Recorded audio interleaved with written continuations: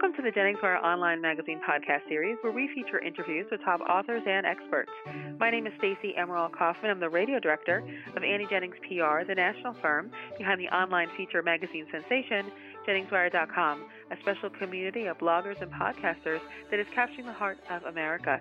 There's nothing like it on the web, and we invite you to visit JenningsWire.com to discover the blogger that is just right for you. Today's guest is Lee Eisenstadt. He's founder and CEO of Value Drivers, LLC. Lee interviewed 30 CEOs for his second book, Being a Leader with Courage, How to Succeed in Your C-Level Position in 18 Months or Less. He sought to understand the obstacles newly appointed executives face that leads to 40 to 50% of them failing, quitting, or being pushed out during the first year and a half on the job. His book, which has just been published, offers proven, practical advice on how to avoid or minimize these obstacles. So welcome, Lee. Thank you very much, Stacey. So when you're writing this book, what was your biggest aha moment? I think it was, what was the reason for writing the book was when I learned about this 40 to 50% of C-level execs failing in the first 18 months in the job. You just go, that's a huge number. And I validated it from 3 different sources, but I could never find really any good research or explanation for why it was happening. And then there was another statistic that came out about a month ago, 46% of all employees fail. So it isn't just the C-level execs. What I also found very surprising was when I asked, how long has this been going on to the people that had done this prior research? They said for 20 years. So it's not a new phenomenon. It's been quite common and going on for a long time.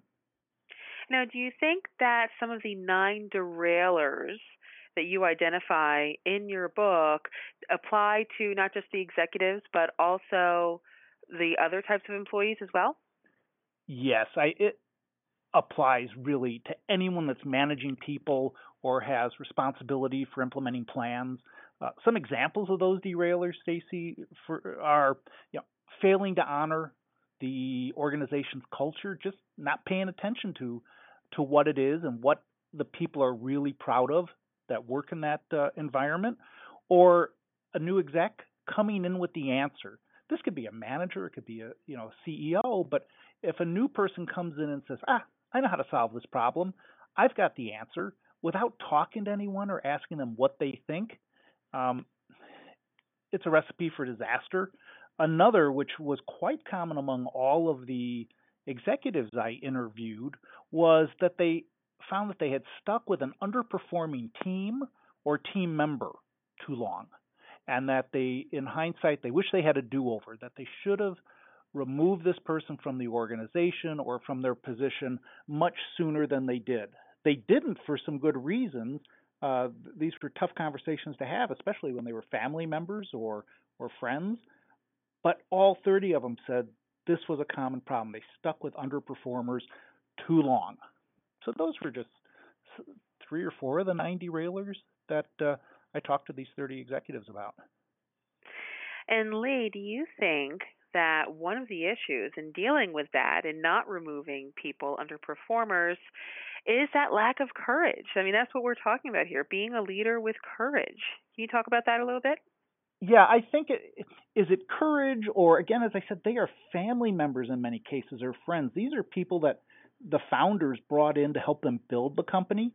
And now that the company has moved on and has outgrown them and the people aren't willing or able to grow with it, to change, this is just an uncomfortable, conflict-prone sort of discussion. And who wants to have that? So I think most of these men and women, tried to defer it, hoping things would change, but it never did. And they all look back and say, I should have done this a lot sooner. One example was there was an IT company, e-commerce company, that started out on one platform that was targeting small to mid-sized companies. Let's say they then moved to SAP's e-commerce platform because that's what their customers were demanding. Their customers were getting bigger and they were demanding more complex solutions. Well, the people that founded the company, that built the company, were small to mid-sized business types, and they didn't want to adapt to or couldn't adapt to an SAP kind of environment. And so they had to change them all out. And that was just really, really tough. Yeah, absolutely. There are 4 characteristics that you talk about in the book of an effective leader with courage. Can you describe them? Yeah, after interviewing all 30, I looked at all the data I collected, and I had identified 26 different attributes of a leader with courage, such as they're good listeners, they're a lifelong learner, they're the first to challenge the status quo. But I grouped them because it's really hard to understand all 26.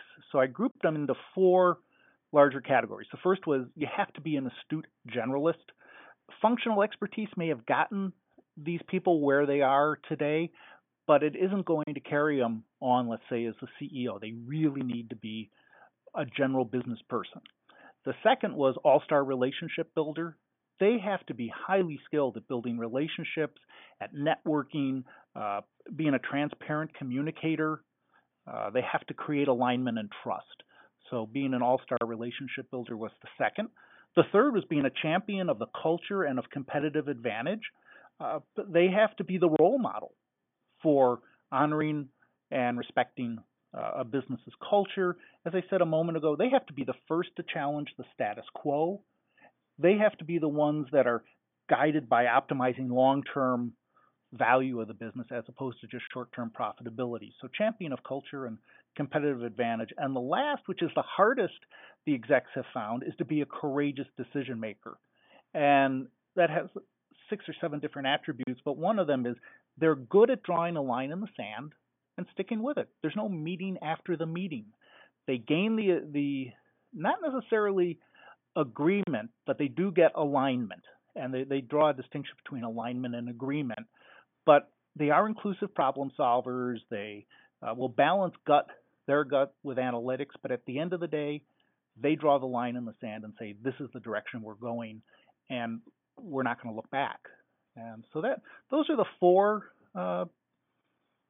key attributes or characteristics of a leader with courage. Okay, and I know we can learn a lot more about each of those 4 categories in the book, Being a Leader with Courage, How to Succeed in Your C-Level Position in 18 Months or Less, which also includes a self-assessment as part of the book too. So our listeners will want to check that out. You can visit Lee's website, which is leaderswithcourage.com, and there you'll be able to take that free self-assessment. You can download the first chapter and purchase a copy of the book. You can also purchase it on Amazon. Again, that website is leaderswithcourage.com. Thanks, Lee. Thank you very much, Stacy. This podcast is presented by Annie Jennings of the national publicity firm Annie Jennings PR, the creator of Jennings Wire Online Magazine. Jennings Wire is capturing the heart of America with its rich community of talented, insightful, and relevant bloggers and podcasters. So please visit JenningsWire.com and discover the blogger that is just right for you. Till next time.